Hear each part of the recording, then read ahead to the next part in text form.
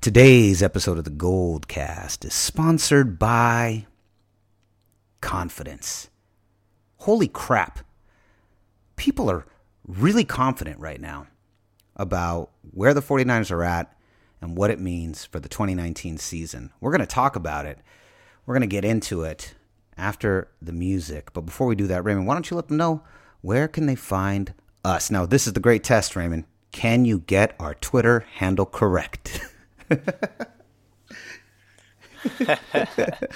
You can follow us on Twitter at @the_Goldcast. You can also subscribe to us via iTunes, YouTube, and Stitcher, all under the same moniker of the Goldcast. Like, subscribe, and get notified when we go live, and comment too, because we love to hear from you. And we also love to post some of the more unique comments, shout them out here on the cast live. Well, live when we're recording, of course. Live when we're recording, of course. After that, after we talk about our reactions, what we think about this way too early schedule predictions, win-loss predictions, way too early, guys. But fine, I love the confidence. I love it. That's what makes us 49er faithful. We're going to go into some reader comments about last week's free agency episode, and then we're going to do a little check-in with the Warriors. But before we do all of that, of course, the first things first, the Goldcast intro, the greatest podcast intro in the game. Let's get busy. San Francisco, are you ready? This is the Goldcast.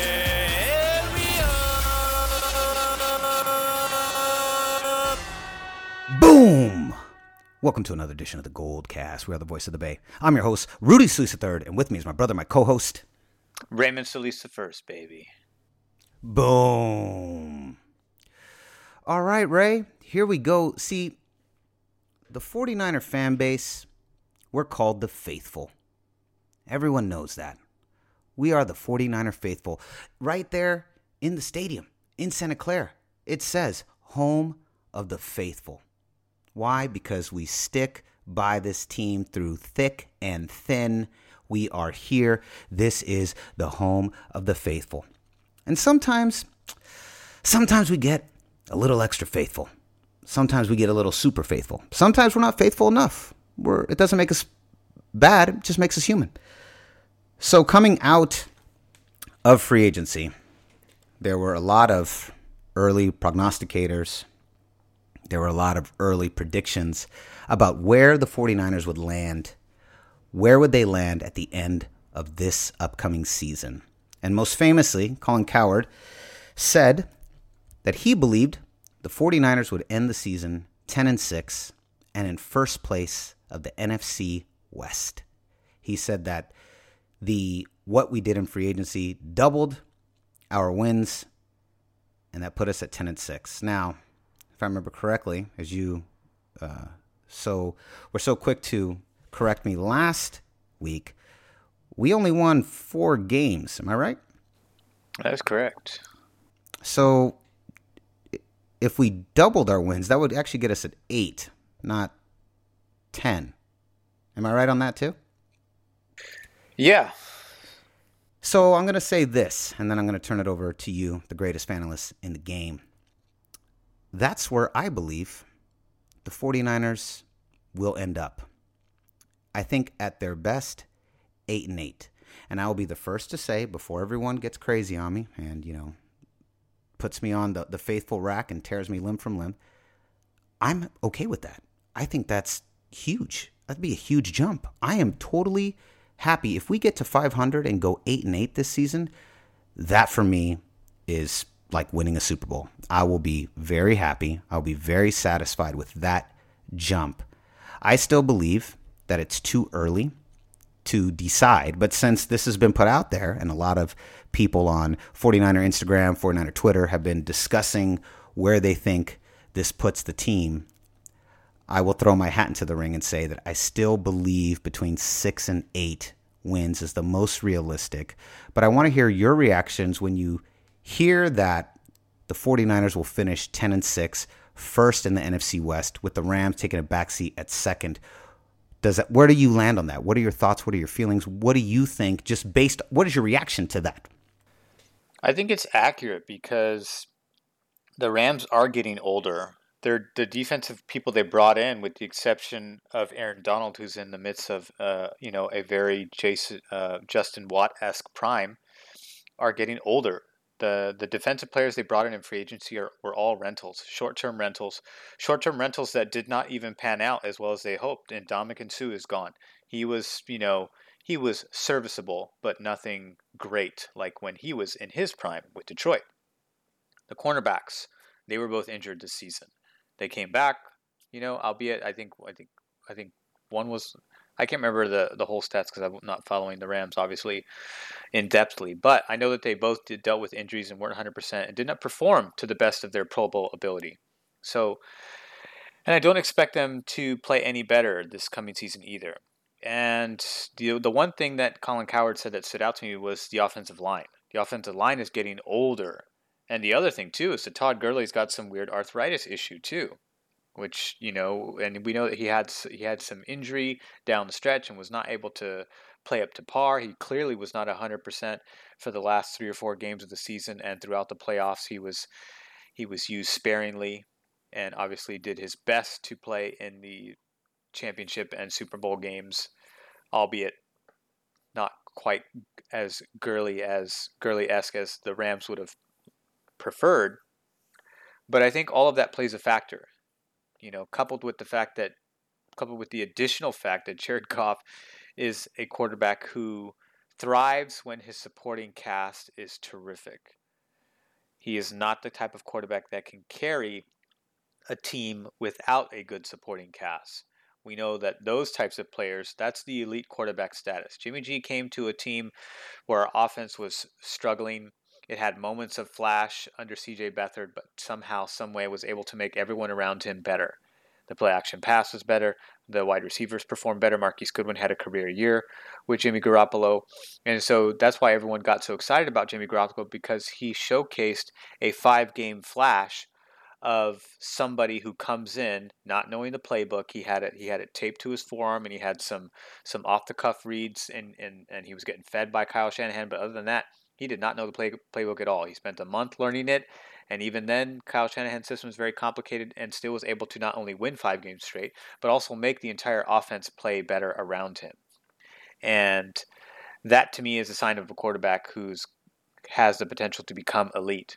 Jared Goff does not have that, so I think that with the Rams situation, them taking a step back is totally legitimate. On the other side of it, with the 49ers, I think I'm going to say yes, but it's a tentative yes, which a huge asterisk because it's so prematurely, and we haven't even had the draft yet. I mean, Cowherd's just doing what he always does, which is, suck on his own voice. And that's fine and all, but, for the sake of the argument, I think 10-6 sounds pretty reasonable to me. That's where I had them the year before Jimmy G went down, and that all changed. So I think it's totally possible that on paper, as it sits now, minus the draft will change this projection potentially. But I think 10-6 is totally reasonable, barring any significant amount of injuries that takes out, half or most of the starting roster on both sides of the football. They have an easy shot to win 10 games, in my opinion, to go over 500, not just hit 500, but to go over 500. Okay, that's fair. I will say in your defense, I did not take into consideration the fact that we do have a schedule, I think, that is very reflective of how well we did last year. We have a much easier schedule, which the Rams were able to benefit from 2 years prior. I also agree that the Los Angeles Rams are going to take a step back. I feel like this team, their offensive scheme is fairly one-dimensional, and that wasn't more apparent than in the Super Bowl, as they really didn't change anything. And I agree with you. I don't feel like Jared Goff has the ability to adapt fast enough to turn this team around and keep it at the same level of dominance.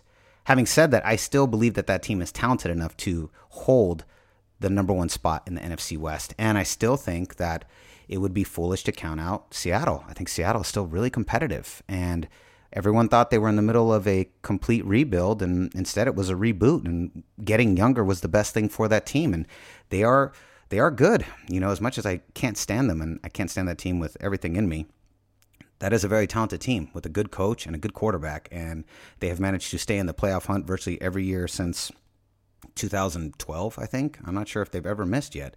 Since then, I'm not sure. You know, we don't always fact check on the Goldcast. We pick and choose when we fact check. So I agree with all that, but I still believe the Rams are good enough to hold the number one spot in the NFC West. Now, here's why I truly believe the 49ers are not capable of the jump. This is why. My number one question is at defensive coordinator. If we had a coordinator that was... And we don't know. We don't know how things are going to work with all the new pieces in play, and if they're going to be healthy all year. There's so many question marks, I feel. But continue, please. Yes, so many question marks at defensive coordinator. Here's the thing, and this is what we've seen. We've seen 2 years in a row. Shanahan is like Bill Belichick. No matter who you give him, he produces. He produces at the highest level. He makes it happen. No matter what you give him, he puts points on the board, he moves the chains, and he gets this offense in position to win. We cannot say the same thing about our defensive coordinator. And it really seems like he is slave to the level of his players, and that's not bad. Most coaches are at that level, but I don't care about most coaches. I care about the 49ers defensive coordinator. And, so be it. Well, I feel like John Lynch is doing his best to put Robert Saleh in a position to win. So if he needs superstars to win, great. Well, this is the year. I'm not saying we have superstars, but we have upgraded that defense like no other in the offseason. But if we had a better defensive coordinator, then I would have no problem saying that we are going to go 10-6. But we don't. And I have a lot of questions about that side of the ball, particularly on the coaching staff. And so for me, it's really hard to get super confident and think that that defense is capable of carrying us to more than 500. Yeah, and this is kind of the make it or break it season for Saleh, because if everyone's healthy and they still are able to underperform, personally, I think the odds were too great last year in terms of shitty performances. Like, we performed at a historically bad level and broke the records that you don't want to break as a defense. And because of that, I think that we're kind of destined to go in the opposite direction. However, to whatever degree, that's anyone's guess, in my opinion. I don't necessarily think we'll be number one in turnovers and pressure and that kind of stuff, but I do think we'll greatly improve and be somewhere kind of middle of the road or above average is what I'm thinking, at least with the talent on paper I'm seeing now. If Quan Alexander comes back to form and picks up where he left off, then you've got a Pro Bowl inside. If Dee Ford continues his Pro Bowl play from last season to this season, then that's obviously going to change the pass rush. If DeForest Buckner continues his trend, entering his prime, building off his first Pro Bowl trip, then that's obviously going to change things. If Jason Verrett is able to perform even at 75% of his former self, that would be a huge improvement. Richard Sherman, I think we all know what we're getting out of Richard. I think the first year coming back from his injury was tough, and we saw that for the most part he was extremely good and still able to play at a high Pro Bowl shutdown corner level. It's just he couldn't sustain it for 16 full games because his body's still reacclimating to healing from that injury, and for the most part he is. So I expect this season to be even better than last season, because he's still clearly very capable of playing the cornerback position. He's not ready to, transition into the safety position just yet. I think he still has another year or two before he gets there. But if he plays well, then you've got solid producers at every level. And safety is kind of a mixed bag, because we didn't pick up anybody in free agency, which means the Niners are betting on the existing group to actually stay healthy and be able to pull it together. It's just a matter of if they're going to. To be honest, I don't trust Jimmy Ward or Jaquiski Tartt. I don't trust either of them. I don't trust Adrian Colbert. I don't trust any of them. And to be fair, John Lynch, before he went to 10 straight Pro Bowls, and he should have been in the Hall of Fame years ago, but before he went to 10 straight, before he was awarded 10 Pro Bowl trips in his career, he was injured the first 3 years of his career, much like a lot of these guys have been. Although Jimmy Ward's been injured like 4 straight years. He's broken bones.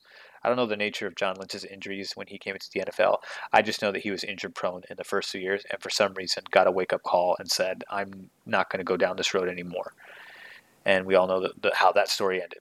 So I'm hoping that one of those guys takes, has that epiphany and makes that decision to just say no more. Now I'm going to perform to the best of my ability, and I'm not going to allow whatever fear or whatever it is. Sometimes a lot of times I think it's psychological, where these guys get into this little perpetual trap of injuries. I think sometimes it's just you can't help, but they just don't have the body to sustain an NFL career. And I think other times it's there's a psychological barrier in the player's mind that won't let them get over the hump for whatever, most likely fear.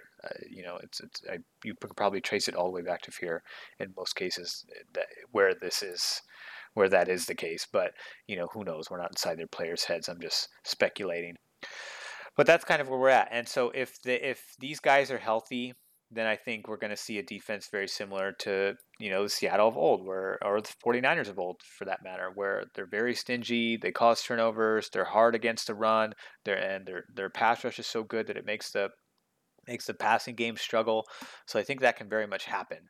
But if those players are there and there seems to still be miscues, then the only other place you can look at, and there are already people looking in this direction, is the coaching staff. Because it's like, hey, wait a minute, your job is to coach tackling. Why are players who are capable and have proven accolades now falling under the same bad habits as some of the young players who we were initially giving a pass to because they were young and they didn't polish their technique? Now we're seeing the polished players repeat these same offenses.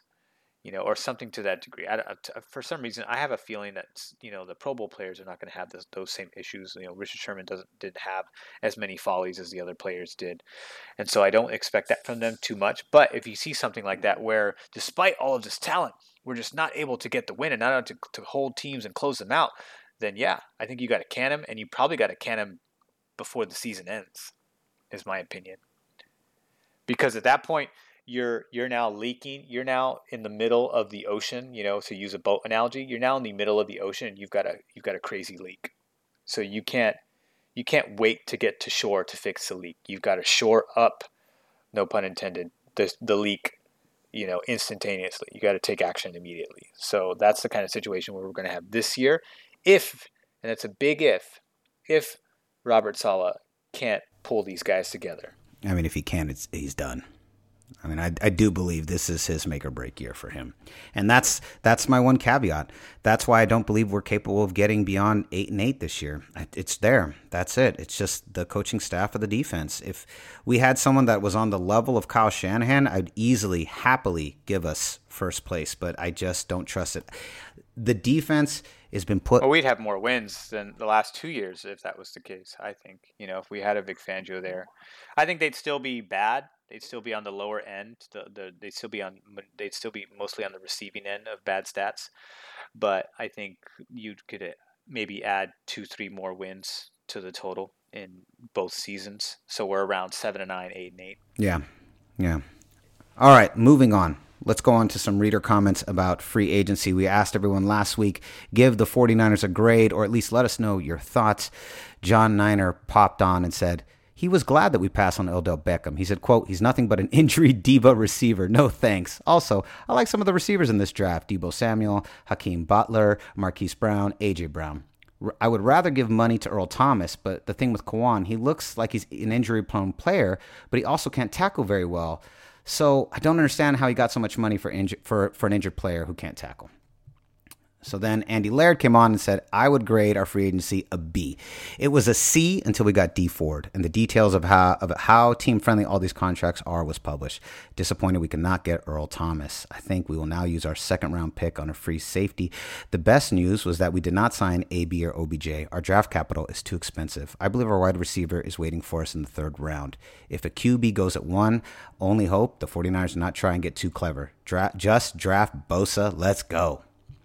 Jabari Owens said, my thoughts on the 49er free agent moves. It's obvious the moves they made were to make up for the 2017 draft, namely Solomon Thomas and Reuben Foster. And then finally, BMO,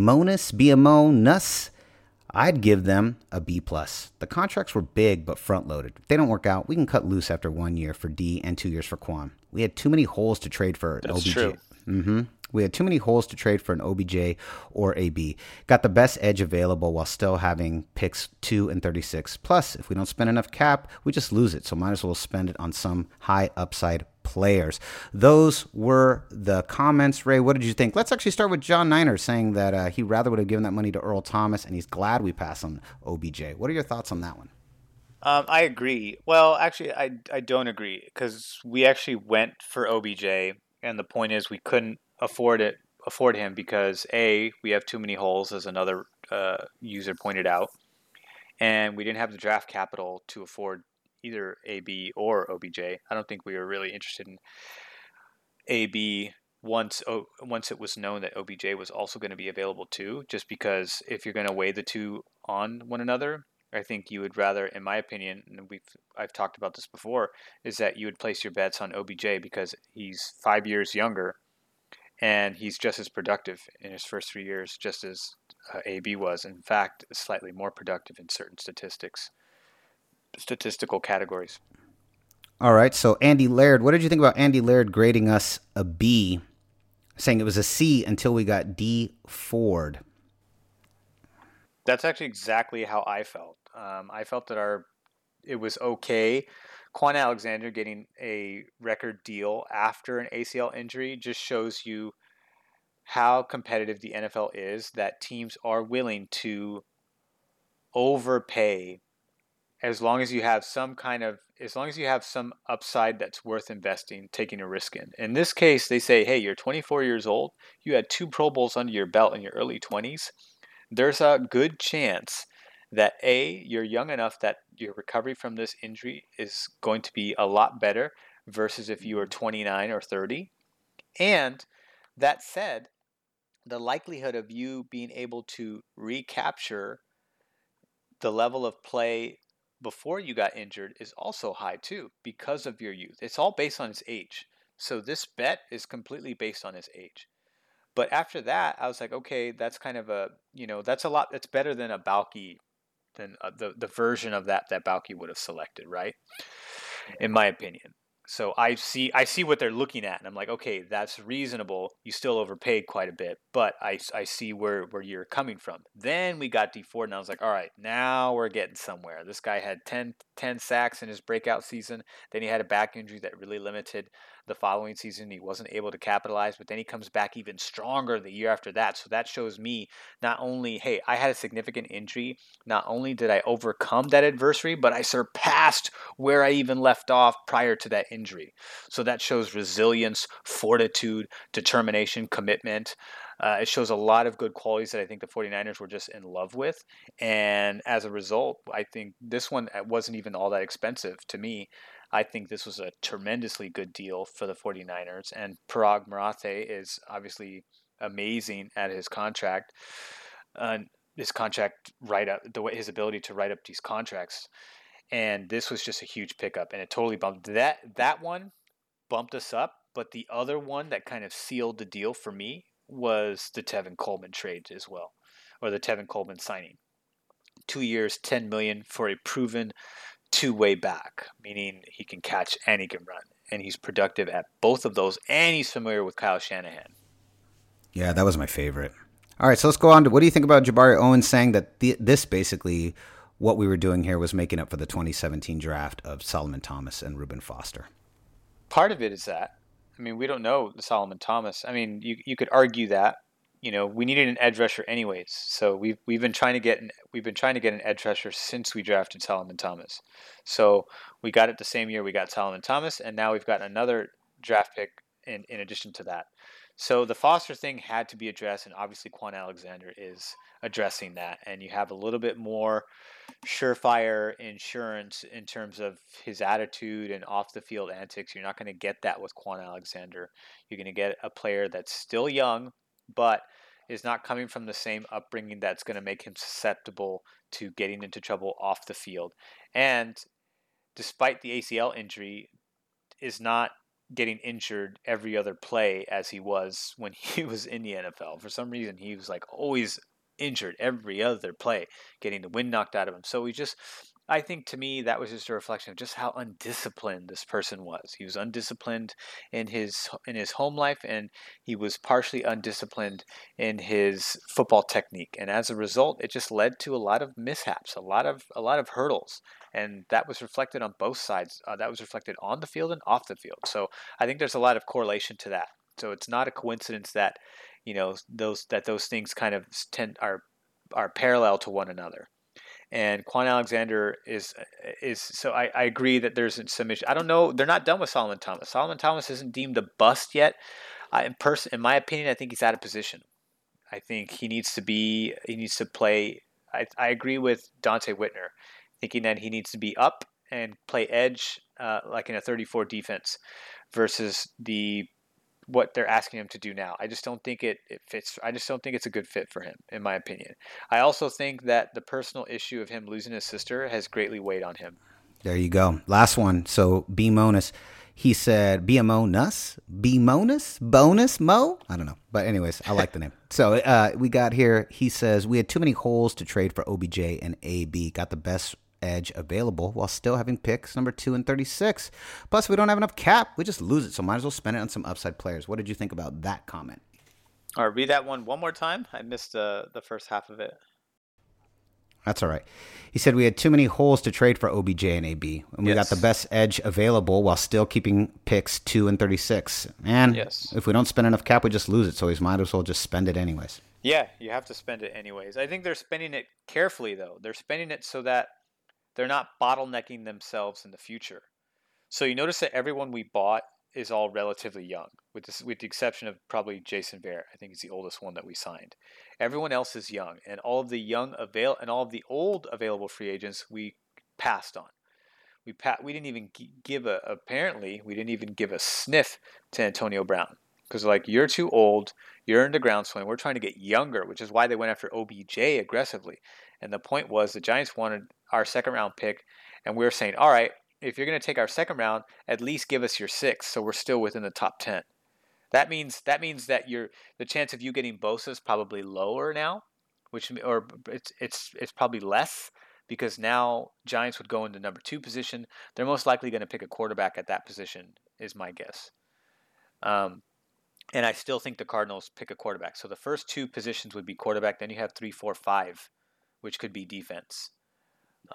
Very sufficient. Yeah, and then our chances of getting at least Bosa or Allen are higher if we get that 6th pick. So then Allen or Quillen Williams becomes much more likely because I don't think all 3 of those defensive players goes with the 3, 4, and 5 picks. I think we would end up with one of them. It just might not be a surefire. Bosa seems very surefire if he's at number 2. If he's at number 2, you have the pick of the litter. You really do. Not so much with number 6, albeit you still have some pretty solid choices there with the group that's coming in. But yeah, I think he's right. We didn't have the draft capital, and I've said that numerous times. So they were just too expensive. We asked the Giants to give us a 6 if they wanted our 2. They weren't willing to do that. They wanted everything, and they were willing to give us lesser picks for that. And then that wasn't the right trade for the 49ers to make. So I'm glad that it didn't work out. Even if it did, it would have been great because we would have had OBJ and then the 6th round pick, and that would have been fine. But the fact that it didn't work out, it's not like the end of the world, is what I'm saying. So I'm okay with the way things worked out. OBJ is kind of a whiny little bitch, but that's irrelevant to what he produces on the field. Most receivers act this way now. It's been this trend since the TO days. Terrell Owens, Randy Moss, even Chris Carter to a degree. Andre Rison way back in the day was kind of like that.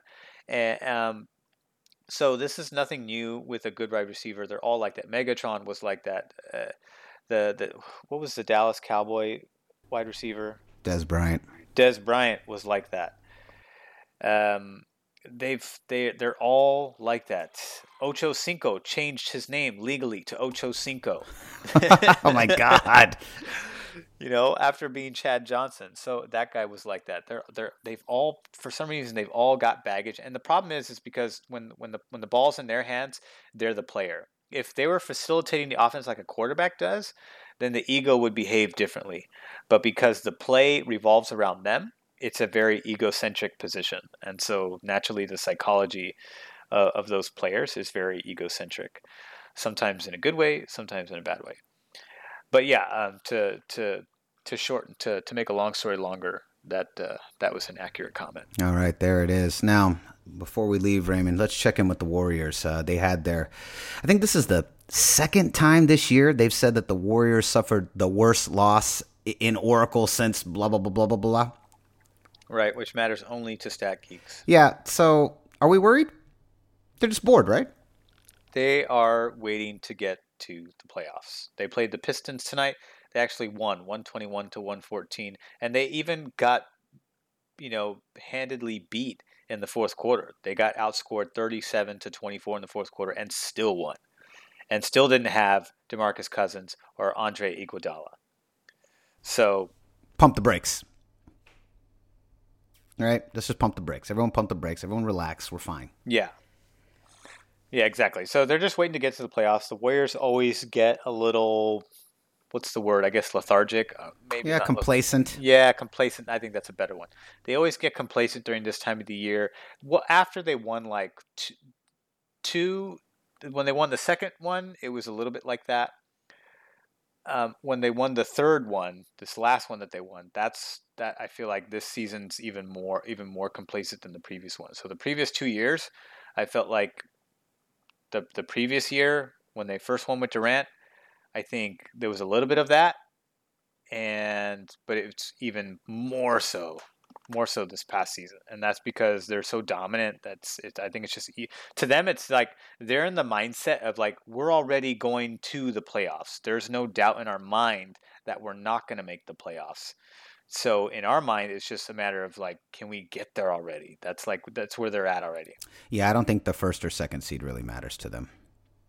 It doesn't. I mean, technically, they're the first seed right now because they won tonight. So they're 50-23, and the Nuggets are 49-23. So that puts the Warriors a half a game up in the Western Conference. But, this can go back and forth for the next, 2-3 weeks that we have left. Yeah.